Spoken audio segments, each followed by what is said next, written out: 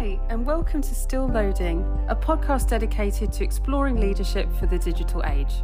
My name is Ilona Brannan, and I am your host for this exploration and adventure.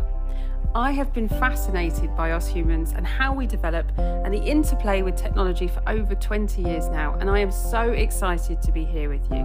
Leadership is a huge topic which is so important to be able to create a future world that we want to be part of. And if you are someone who leads an organisation, team, project, or simply looking to develop yourself, then this is the podcast for you.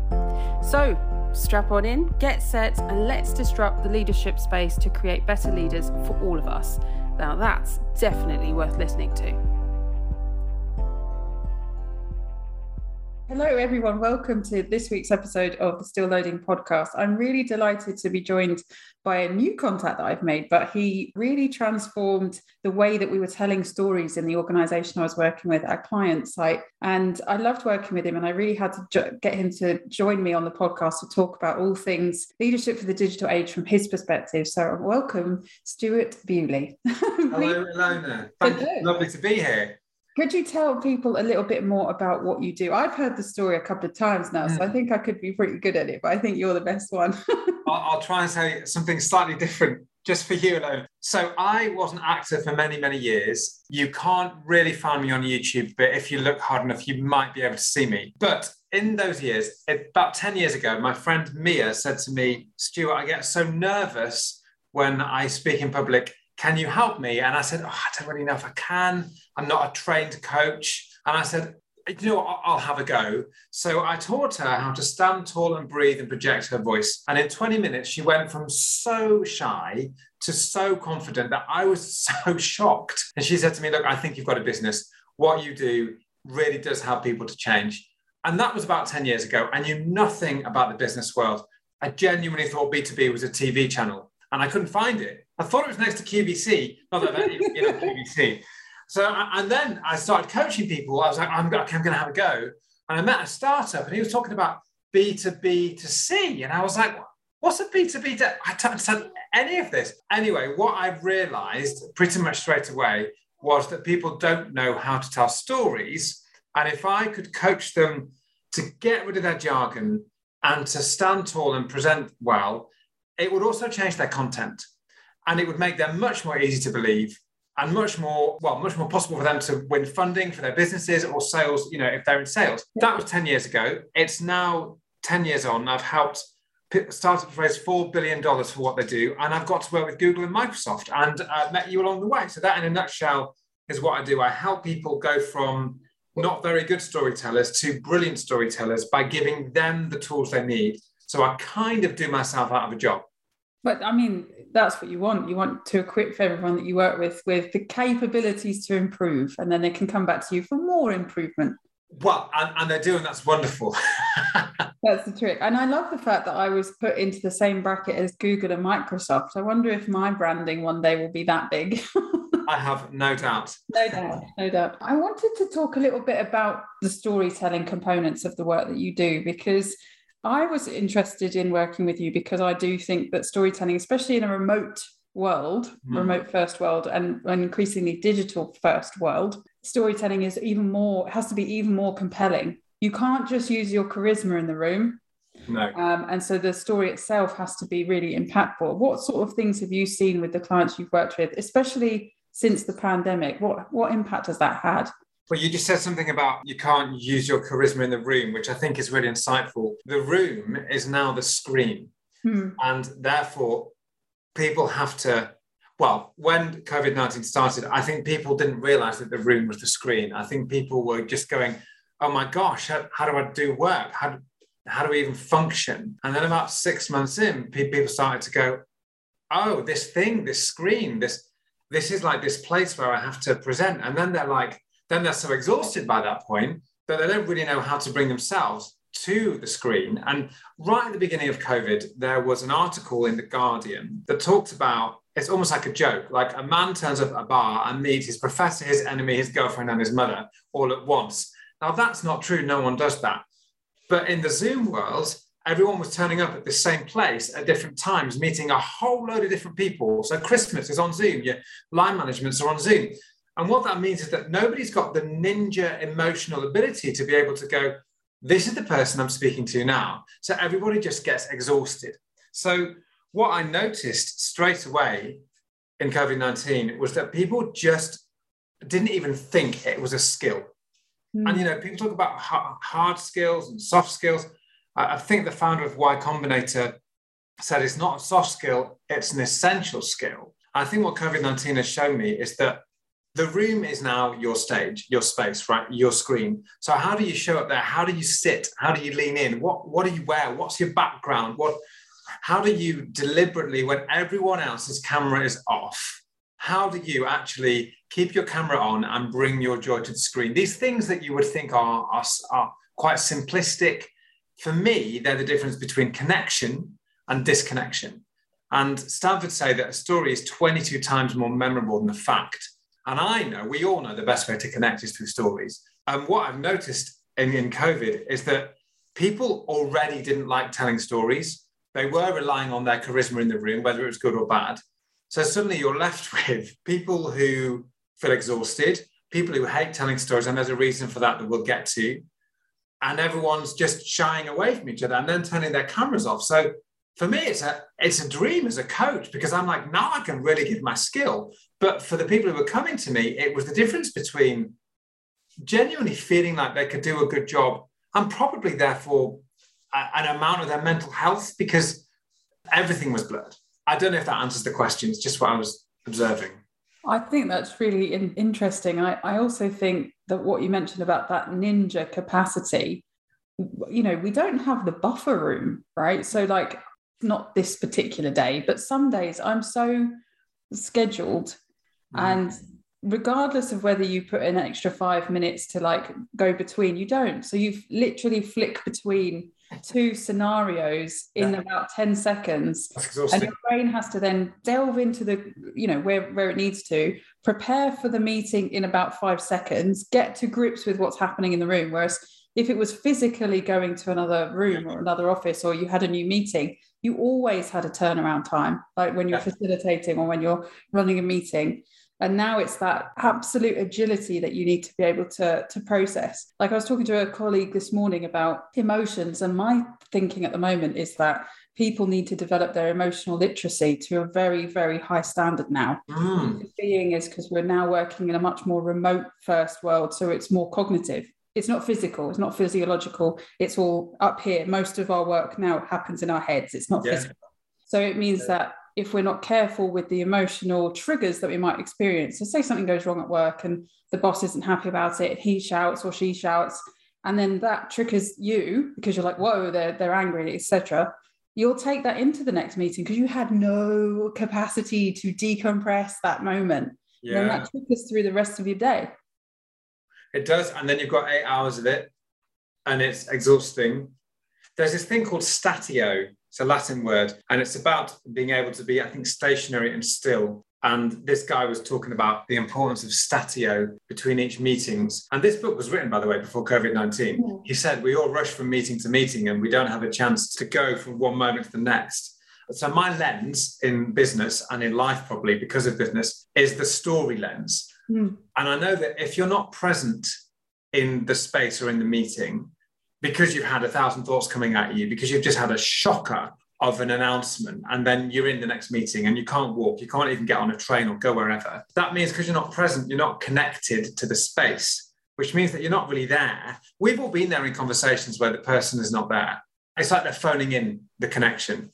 And nobody wants to be in a conversation with someone like that. And that doesn't mean that person's disconnected. It doesn't mean they don't care. It doesn't mean that they haven't even got something brilliant to bring. But the presence they're bringing, the lack of them being fully present, and the lack of them telling stories means that they might as well not be there. So you don't want to be there. So deals don't get done. Things don't happen because people are exhausted. And I suppose when you were talking, I was thinking, what's the answer? For me, I'm very deliberate with my statio. Even like if it's 30 seconds, I'll take a breath in and I'll go, that was that, here is this. Because otherwise I am rubbish as a coach. Yeah, I think one, I'm definitely factoring time, even if it is, as you say, 30 seconds, just doing some breath, breathing. But the other thing I'm doing is I'm doing emotional literacy. So I'm developing my own emotional literacy to the next level. How are you doing that? So, the emotional wheel. Have you ever seen the emotional wheel? Let's pretend I haven't. Okay. If you haven't seen the emotional wheel, ladies and gents, and dog. And dog, he's doing very well, by the way. Dream of my slipper, don't tell her. It's a wheel devised by, I think, psychologists or something, but it's to help you identify the full spectrum of human emotion. So in the center of the wheel is the sort of core 6. So like love, anger, happiness, despair, like this sort of thing. Fear, I think, is definitely one of them. Then it goes to secondary, so that it's a bit more descriptive about what you're feeling. So it could be joy or disgust or disappointment. And then there's a tertiary one as well. So there's sort of 3 layers, and they all lead from the original sort of 6. So to develop your emotional literacy to the next level is to take the core emotions. So say like what am I feeling right now? Let's have a think. I'm feeling connected, right? So that would probably go in the love or joy or, happiness column, because I'm talking to you and we're having a great conversation and I enjoy your company, right? So it's to really identify what is it you're feeling and then why. And then also it helps you to remain present. If you're thinking, what am I feeling right now? You have to be present. There's no other way of doing this. Yes, great. Yeah, I agree. So just by thinking about that, it forces you to be present. Because the more emotional literacy you have, because I was like studying this at the weekend because I'm a nerd. And if you have more emotional literacy, you have greater intuition. So how do you get people to do that? I don't know. I'm just doing it myself. I'm emotionally illiterate. Like, I'm just thinking of all the startups and corporates that I coach. It takes quite an ability to do that. I think it is the only way of succeeding, not surviving, of succeeding in this new digital world is having that level of emotional literacy. That's exactly what I've come to the conclusion with. We're all in a more remote space, not physically connected to each other. So emotionally, we have to be more highly developed. Wow. But yeah, we're all good at hiding. Like, the one thing that I've noticed in my coaching is I do this exercise where I get people to share their story. You've probably seen it, the hero's journey. I share my story first, just to be all out there and vulnerable. Vulnerability, by the way, for me, so you've heard me say this loads, Ilona, is the ability to reveal something about yourself that opens up the conversation so someone else can join in. And it is exposing, and it is raw, and it's very unsafe for someone who's like barriers up. I don't want to share anything. The hero's journey, I'm deliberately vulnerable. I deliberately open up about some really tough times in my life. And then people write their own story and then share it with people that they've worked with for 3 months or sometimes 20 years, even now in this digital age. And honestly, there was someone, I think he'd worked with them for 15 years, a couple of years ago, and he said, I've worked with you and I've never heard that story. So I'm there thinking, like, the corporate world, I love the corporate world because we do know that business makes the world go round. So if business can do business for good, it's really, really powerful, right? But yet in the corporate world, there are all these unwritten rules, which basically are, don't be emotional, don't be personal, just get the job done.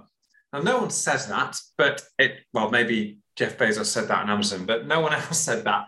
People are not encouraged to be vulnerable or real, which means, therefore, there's no reflection. So to be emotionally literate in a corporate world, we have not taught that.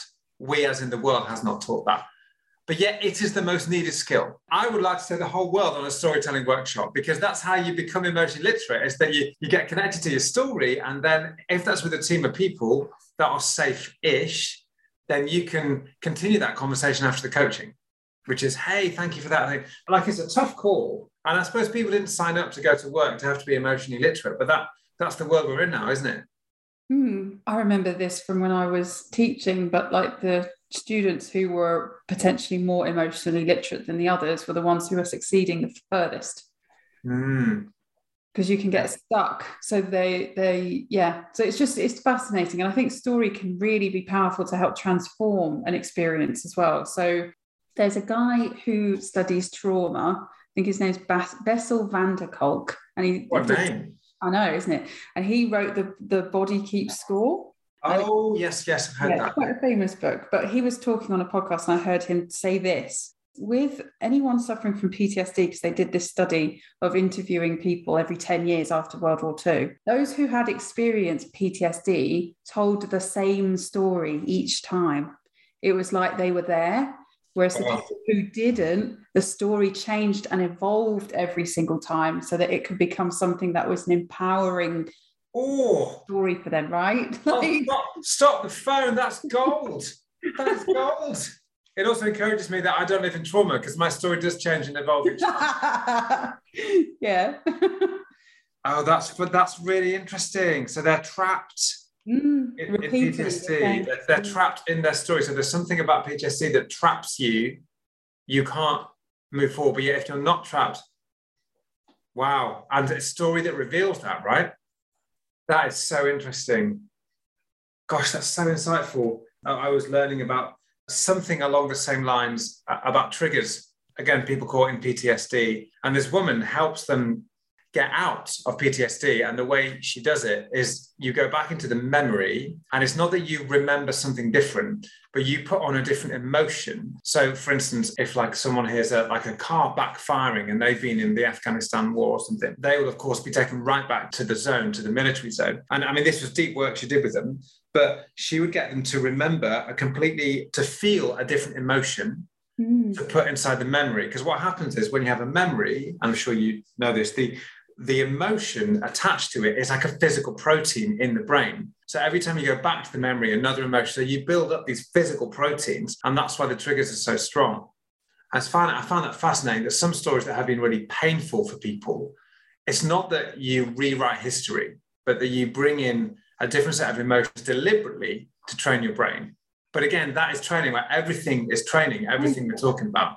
It's not turning up on screen and just getting through the day, because I think we've all recognized we can't really do that, right? Impossible. Absolutely. That sort of practice, really taking that time to practice, I think is essential for people going forward, especially with the world of work as it is and will continue to be so, right? I can imagine in the future, to give it 10 years, there won't be offices. There might be hubs that you go to and you're like, connect with people, but there might not be offices, or there might be offices, but you only go once a month or twice a month anyway. I was chatting to a university lecturer yesterday. He's a parent of a friend of my son, so they're in the same class. I described that really badly. And he said that before COVID, he used to go in every day, and now he goes in once a month. Yeah. Like, I don't think we have really understood the impact of COVID. I don't think we're going to understand it for at least 2 to 3 years. No, I don't think we're going to for a long, long time. And there's also a sense of shared trauma from the lack of contact with people for 2 years. Yeah. I mean, honestly, we got a dog a few weeks ago, mainly for our children, to help them just process life. Oh, stop. It's you. But you know what? He is fond of me because he hangs around with me a lot. And there is something amazing about the physical contact and the love of an animal every day that I've never had a pet in my life before. It is very calming. And I know not everyone can afford it. I know I'm very grateful for it, but it's so interesting. It's a really fascinating conversation. What do you see the role? Sorry, you're meant to be interviewing me. Yeah, no. What do you see the role of story as? Like, you've seen me do like stuff I did with the company we're working with.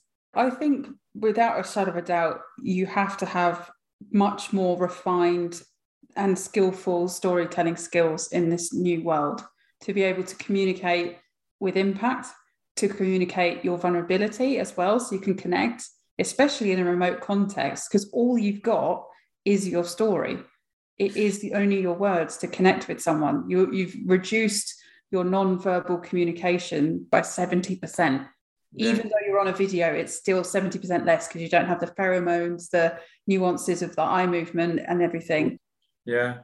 So the story becomes really vital to be able to delight, engage, connect, inspire, etc. So people need to have higher level skills, especially within leadership, which is obviously my jam.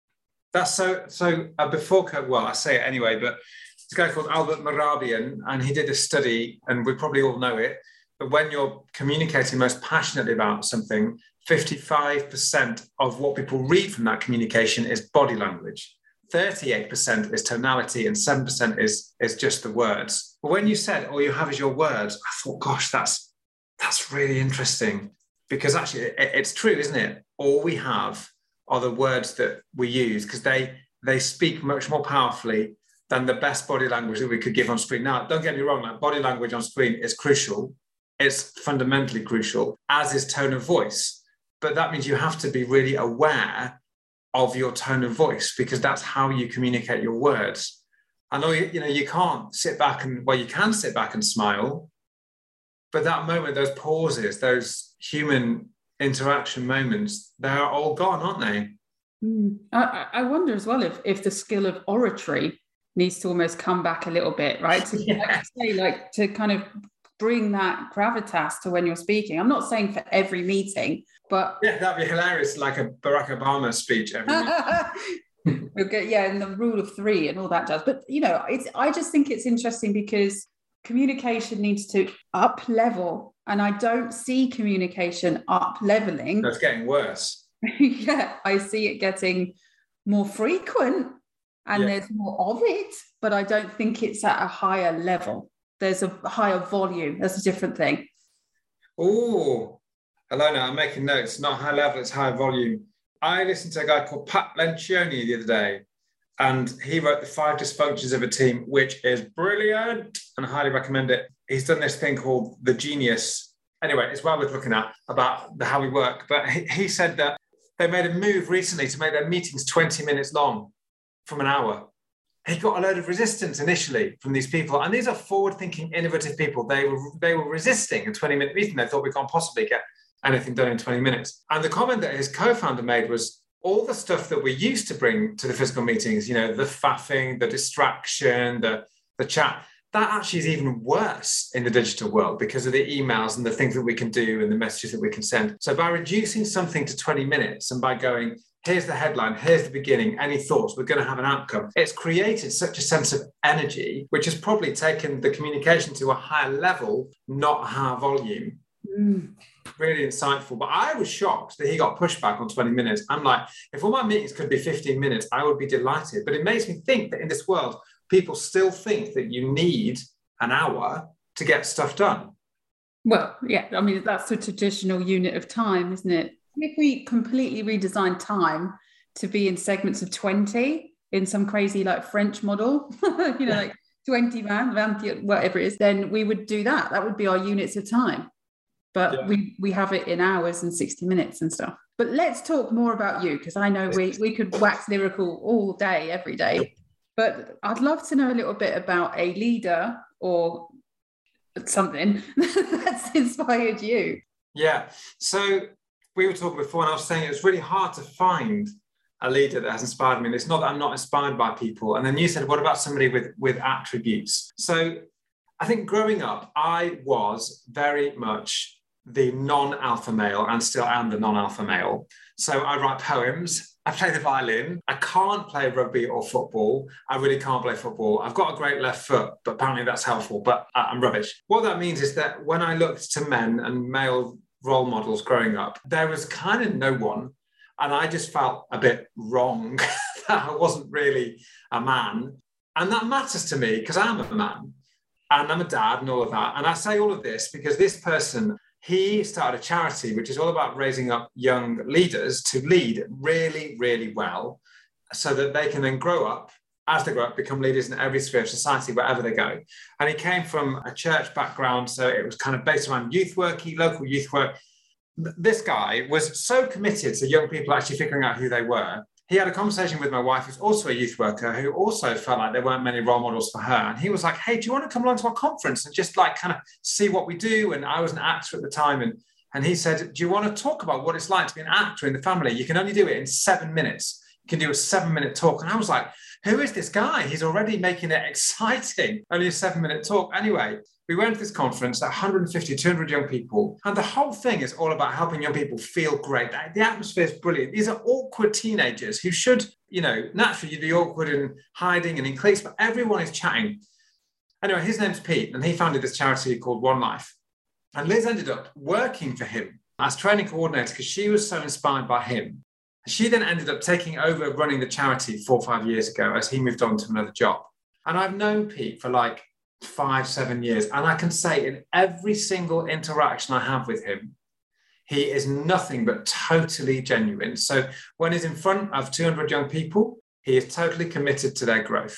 When he is listening to a challenge that Liz has brought to him, where she's gone, Pete, actually, I really struggle with this. He listens so well. He doesn't defend, and he says sorry.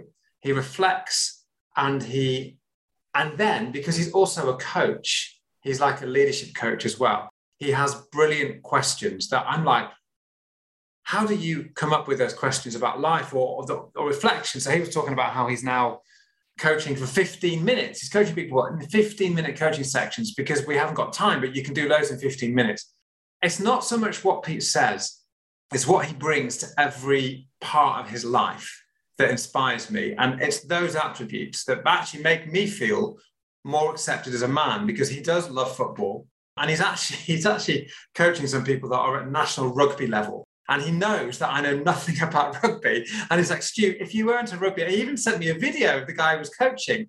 And I sent the message back going, that guy is fast. But I loved the fact that I didn't feel in any way a lesser of a person for not being rugby and football, because I've seen him in every area of life. Because he shared his life with me, he's got, as all of us have been through, some tough stuff. And yet that seems to make him stronger. So he is somebody that inspires me because his attributes are vulnerability, honesty. He's totally himself, whether he's with teenagers or 50-year-old millionaires. And that means that actually doors open for him and that he can have those difficult conversations with people that nobody else would have, because he doesn't bow to pressure. He also said, then I will end my reason why I like him. The other day when he was being interviewed, him and Liz were being interviewed about handing over.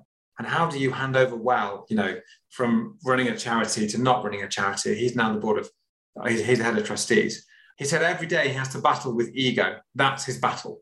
So he knows that he could, think he's great. And I'm there going, even the fact that he says that encourages me, because we've all got daily battles. People rarely don't talk about it. And when someone does talk about it, it's encouraging to me. So that is a leader who inspires me. He sounds like a dream.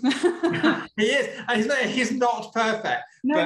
But I think it's when somebody's really amazing qualities are greater than the bits that make them human. You're just like, wow. But you know what I mean? There's a bigger chunk that's like, wow. But you also accept he's human. So it gives you that sort of, this is potential as well for me to grow into. It's not completely unfeasible. Because perfect people, even perfect stories or characters in stories, you just don't connect with them, because as a person you are, of course, fallible. Well, it's about being impressed or inspired, right? In 2019, we got into a friendship with a couple of people, and for various reasons, I became impressed with that person rather than inspired by that person.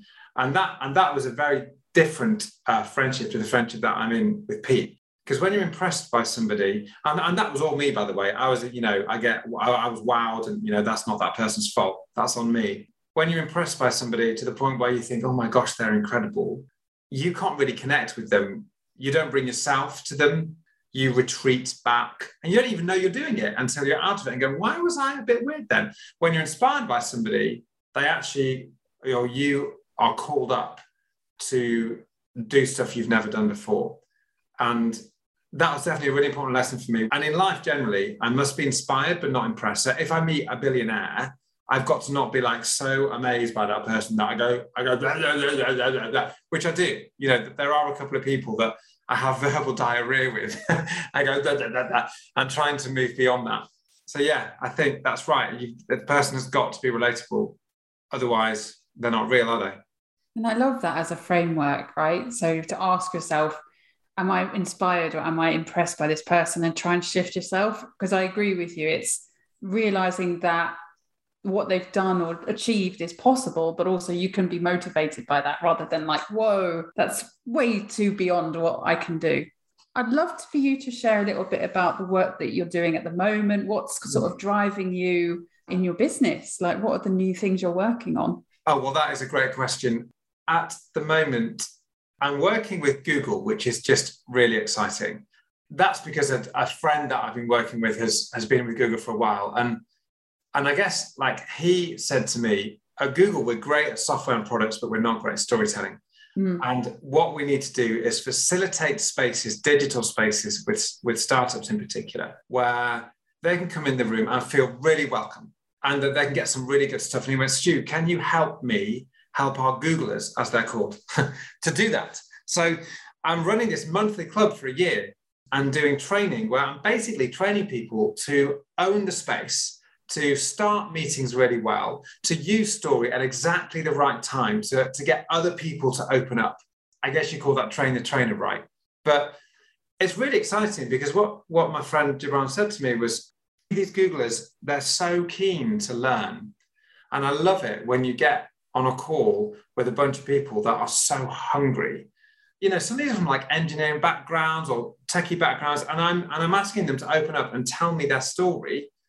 I think what I've learned with storytelling is that you have to go really deep into one aspect of training to then recognize they might only use 30 seconds of that story in a meeting, but those 30 seconds could be really powerful. So what I guess I'm doing with Google, what at the moment I think is crucial, what I'd love to do with all my clients is let's nail the opener. How do you create such an incredible culture and atmosphere from the way you open the meeting, from how you greet people to what you put in the chat, to the first story that you tell, to how you name the person to get their cameras off, to how you do all of that. I wasn't doing that at the start of COVID.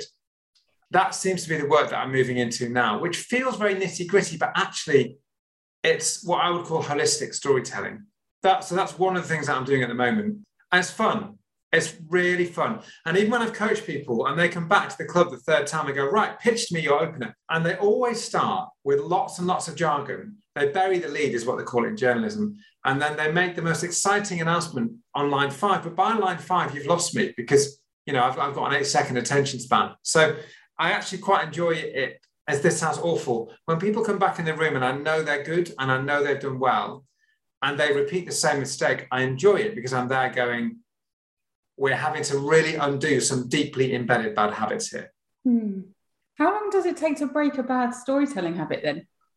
Well, I'll come back in a year and I'll tell you. No, I think generally, if there is a deadline, you can break any habit. So with Google at the moment, it's the general skill of being able to be great storytellers, which means there isn't a specific deadline because there's lots of presentations all the time. But when you've got a pitch that has to be delivered, that you know it has to land, that's when you can, almost break any bad habit. So I have worked with Japanese people who find it really hard to say ver and work differently. I've worked with different nationalities as well, where like they literally can't say re or sir. And I know that if they're speaking to an English audience, the English audience do slightly think they still own the world and are quite arrogant and will ever so slightly judge a non-English native speaker for being not very good at their grammar. So I work really hard at getting people to do that. Now, if you were to go to a speech therapist and to try to deal with that, that might take a few months. But when the pressure is on, it is incredible what the human being can achieve. So I don't know if that answers the question, but I'm really glad that I don't know what my clients are thinking when they're being coached by me, because I push them really hard because I want them to get to brilliant storytelling, which means they have to overcome their gremlins that are going, you're rubbish, what are you doing? Shut up, slow down. They have to overcome any accent stuff. And I'm in the room going, I know we will get there in this hour. I also know Daniel Kahneman says that the brain is like 4 times less likely to want to change than to change. So to make people change is really hard. I know all these things, but I'm like, we're in the room, we are going to do this. Well, I suppose that's recognizing your own leadership. When you're in that room with those clients, you have to be the leader in the room to take them where they need to get to. Yeah. But that's an interesting role, right? That you have. You're not their day-to-day leader. You're like a guest leader. Yeah. A parachuted in leader. Yeah, it's so interesting. I wonder if in the Roman Empire they had guest leaders, right? They had like Caesar most of the time. And then someone comes in to dramatically change someone. I do know that because I'm external to a company, that I'm able to come in. So if I can build trust, and I think this is one of the things that leaders need to do, but if I can build trust very, very quickly, and if I can show that I'm good at what I do, then I can do a lot with people in that moment, because they've let their guard down and they want to achieve a specific skill, which is storytelling. What nobody knows, unless they're now listening to this podcast, is that the skill of storytelling is actually the skill of being fully human, fully present and kind and listening. So it brings up all of that stuff as well, but nobody knows that. And I remember when I started building my website, I was like, how do I put on my website? These are all the things that you get. Great team training. You'll build your team quicker than you could do in 5 years. You'll have your tagline better than the 250 grand you spent on the ad agency. But all of that sounds really arrogant and really hard to quantify. But in the moment, the way I lead the room enables transformation. What I'm always interested in is what happens after. And I'm not just talking about storytelling. How does that culture that was for that moment generated beautifully, how is that sustained? Sometimes it isn't sustained. We all know that. Sometimes it is. I guess it's the commitment of whoever's bringing you in, right? To really start to embed the practices. It's not just one and done. It has to be a mindset shift. And I think it was so interesting what you said about the brain is 4 times more likely to want to stay the same than to change. Yeah. And again, I know these things. I read the books and everything. But when you think of it like that, you're like, oh, no wonder it's so hard for me to change. And you would almost be a bit more compassionate with yourself for maybe not transforming overnight in some sort of montage, 80s montage thing. It's like, no, it's going to be a bit longer than that. And here it is. Yeah. I think it's quite hard to be compassionate to oneself. I think it's really hard. I don't know why, but I think it is hard to do it. I know when I see it in the people I coach, I see them getting frustrated.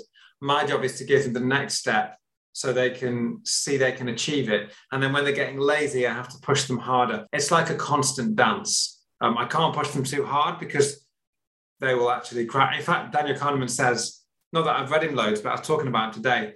Brain's got 2 systems. System 1 says 2 + 2 = 4. We've learned it. It's intuitive. There's a tiger in the room. Get out. System 2 goes, okay, System 1 has accepted something. I'm going to do something. I'm following you. It's now going to learn. And System 2 runs at pace like a slow jog or a steam train.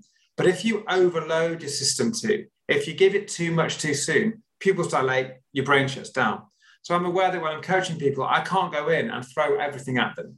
I have to take them step by step by step. And then by the end of the hour, I would say to them, what are you taking from this? And the learnings that they come out with, I mean, they are profound. Like, I couldn't make them up if I tried. That, you know, I have to be more present. I have to be more this. It's beautiful. And you must learn a lot from your clients too, from just doing those things with them. Yeah. I do. I've got a notepad full of notes. My friend said to me once, when you say, so I get coached by somebody, I've only started this since COVID. And she said to me, when you said that you've helped 12,000 people get coached, she goes, why did you say that? And I was like, oh, why did I say that? And I said, I kind of felt like I needed to be validated. She said, no, I understand that. But what if you were, I said, but I also really love learning off people. So she said, what if you were to always frame it as, I've had the privilege of coaching 12,000 people, which means I've seen a lot and I've learned a lot. Yeah. And I thought, that's true, actually.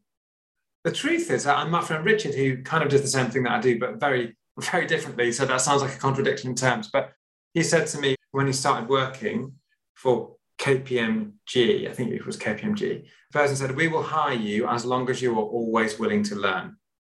I thought that's really fascinating. So I do, yeah, in my brain, it's now ingrained in me. But when I started, I was like, I will choose to learn from my clients. Because the danger is when you think you know something, you think there's nothing that anyone can teach you.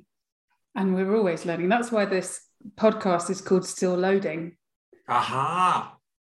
Because we're always still loading. There's always more to sort of upgrade the operating system and whatnot. And that was my thought process. Because I think leadership as a concept too is shifting and changing and altering. So I think leadership as a concept changes over time. So the leader that we needed in a certain environment was, you know, say in the war, the leader that comes to mind is Churchill, but that's the leader for that time. Then when we got into peacetime, we needed a different type of leader. And I think it's true as well for the digital age. And obviously with the increase of women in the workforce, we've seen a different expectation and acceptance of different leadership styles. I don't think it's 50-50. I still think there's an old model people will still fall back to. But if you think about what we talked about with the change and sort of the big stories, right? So you're talking about people's stories. What about big massive cultural stories of like, this is how this is done, or this is how it's always been. That's also changing over time. Like, that's culture. Yeah, it's like an oil tanker, isn't it? It takes time to change. Yeah. It's changing.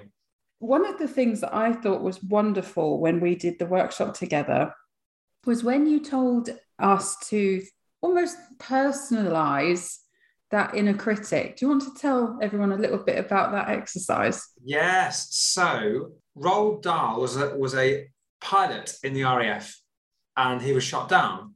And then he obviously became Roald Dahl, the author. And one of his books, I think his first book maybe, was Gremlins. And in the RAF, I discovered recently, the way that they would describe the enemy sabotage, the planes weirdly going wrong, some invisible force, they would call it gremlins. And I think when it comes to storytelling, we've all got gremlins. We've got these invisible forces. But what I get people to do is to name them. It has to be the same sex as you, and it has to be the same initial, because it makes it more playful. So my gremlin is Sebastian. And my gremlin always accuses me with very whispery thoughts. And he will say to me, "You're just too much. Calm down. Everyone thinks you're over the top." Now, I know where my gremlin comes from. In my teenage years, I did not have a good relationship with my dad. So in fact, my gremlin, Sebastian, also is about 30 years older than me and is fat. My dad is no longer fat. We've now got a great relationship. But that is Sebastian. And on my bad day, when adrenaline kicks in, because adrenaline will kick in when we present, it will kick in because the body feels it is being attacked. So it will try and protect you. When adrenaline kicks in, the gremlin goes, "You're just about to speak, Stuart. Calm down. Just calm down." Now, the problem with that is that I will then go, "Well, no, I can't calm down." So I then act out of my gremlin and I speak according to my gremlin. So I'd love everyone listening to the podcast to do this. Even now, whilst you're listening, get a pen and paper out. Name your gremlin, same sex, same initial, and then name at least one accusation it whispers to you. Now, it might come as a sweet, seductive whisper. But if you could start to name those accusations, you can then flip it on its head. So for just calm down, my positive goal is I will always bring an incredible amount of energy. And that's really important to me. It's really important who I am. Just calm down totally shuts me down. You're too much. I would say I am what I need to be to get my clients to tell their stories. And that just frees me to play up. So that's what I do. I have discovered recently, one of my associate coaches did it with someone who was coaching live for the first time since COVID. Of all the storytelling coaching we did, they learned how to pitch a story brilliantly. That was the takeaway that was most powerful to them, was naming the gremlin. Yeah, I think it's liberating because it stops you limiting yourself and you don't even realize you're doing it. No. And the thing is, Ilona, we don't know we're doing it until that exercise. I genuinely think people don't know. Gremlins hide really well. They have to be named. And I've only started to do that in the past 6 months, and it is really powerful. Yeah, no, I loved it. And thank you for sharing. Well, we are nearly at the end of time, which is crazy how quick that went. So I guess the final thing is the 3 top tips that you have that can really help leaders in the digital age flourish at this moment in time. Well, my top tips are entirely based on story, right? So I'm not saying that these I'm not surprised. I'm surprised. So I'm not saying that these are the things that will make your leadership. I think the first thing, this sounds really simple, is enter the room every time with purpose. So when you're entering the room digitally, you have to think about your background. You have to think about your lighting, what you're wearing, even if it's not the greatest background or lighting. You have to know what it is, and you have to enter with a smile and welcome and ask other people to enter the room. If you do that every single meeting, it will start to transform the meeting, because you, as a leader, have authority. And you can choose to lose that authority or use that authority by the way you enter the room. And if you practice that regularly, make it as important as the agenda you want to bring, it would transform the meetings. It would transform the meetings. And my friend, again, Brian, was talking about in Google, he sometimes spends 10, 15 minutes chatting with Googlers about their life. He lets the chit chat happen until it comes to an end. He's using his authority. He's entering the room, right? And he says, then the next 40 minutes or 20 minutes are so productive because of it. So that is number one, enter the room. The second one is tell your story in 2.5 minutes why you're in that role. Get your story, work out why you got to where you got there. People can follow me on LinkedIn, or my book's out next year. Just follow me and find me, because I give loads of stuff on this, how to tell your story in 2.5 minutes, not 1 minute, not 5 minutes, 2.5 minutes. You have to practice your why in 2.5 minutes. Now, you can take it down to 30 seconds. You can take it up to 5 minutes, but 2.5 minutes is to make sure that you don't give too little and you don't give too much. And then tell it to someone who is a safe audience member. And then that's your toolkit. So we've got enter, we've got tell your story. And by the way, no one likes telling their story initially, but it's always life-changing when they do it. And the third one is, when you listen, play back what the person is saying in front of you. Playback is not commenting. You can comment after. It's not even encouraging. You can do that after. It's not even empathizing at the moment. You're just playing back. It's from Steve Covey's 7 Habits of Highly Effective People, Habit 5, seek first to understand. So please, everyone, read and reread that chapter. He talks about unpeeling the onion of people, because no one really knows what they want to say. The way you do it is you play it back. And if you can learn to play back, then you will stop interrupting in your head. You will stop waiting for the person to finish so you can respond. And it will mean you have much deeper connection. You don't really have a right to tell a story until you've learned to listen to that person's story. And the way you do it is by playback. Just enter the room, tell your story, playback. Those 3 things could change your life. Fantastic. Thank you, Stuart. And please, what's the book coming out next year that we all need to know about? At the moment, it's called Speak Freely. It was written with this idea in mind. Could you start a book and end it? Could you start a book going, oh, I've got this presentation, I don't quite know how to do it, I get so nervous. And could you end it by going, yes, I've done it, I love it. I gave my first draft to somebody and they read it with lots of notes. And he said to me, Stu, it worked. I went to the pub, I told a story. My mate then told the story to his story. His mate then came to me and said, tell me the story. It worked. That's what the book's about. Yay. Awesome. I can't wait for that to come out. And I'll also put in the description box below links to Amplify Me, your company, where people can reach out and connect with you, and also your LinkedIn profile. Any final comment before we wrap up? I think the biggest challenge at the moment is being fully present. We diminish ourselves and our ability to feel that we've done a job well if we're not fully present. So everything I'm saying is all about that. And if everyone could just turn up, even if they're exhausted, even if they've not had statio, even if they've not got their story prepared, even if everything has fallen apart, if we could still turn up and just be fully present, it would make a difference in the meetings. And it's the smallest of changes that can make the biggest of differences. Fantastic. Thank you so much, Stu. It's been so great to chat and connect again. And I hope to connect with you again soon. Thank you so much for joining me today. Thank you, Ilona. Thank you for listening. If you enjoyed this episode and you would like to help support this podcast, please share it with others. Share it with your friends, your family, your colleagues, anyone you think who might benefit from listening. Post about it on social media as well, or leave a rating and review. And please subscribe to catch all the latest updates and episodes. You can also find us on Instagram at Still Loading Podcast. Thanks, and I'll see you next time. Bye.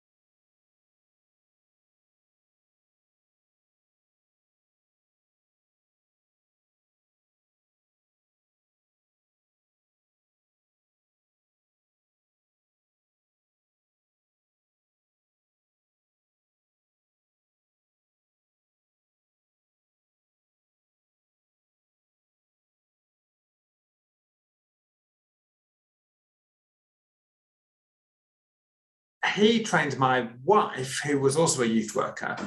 Sorry, my coffee machine is talking to us. I'm sorry that's happening mid-podcast. I'm just going to do this for a few seconds. All right, you're going to have to wait. Sorry, talk amongst yourselves whilst you're waiting to find out who this person is. There we go, it's gone. I'm very embarrassed that happened. So anyway,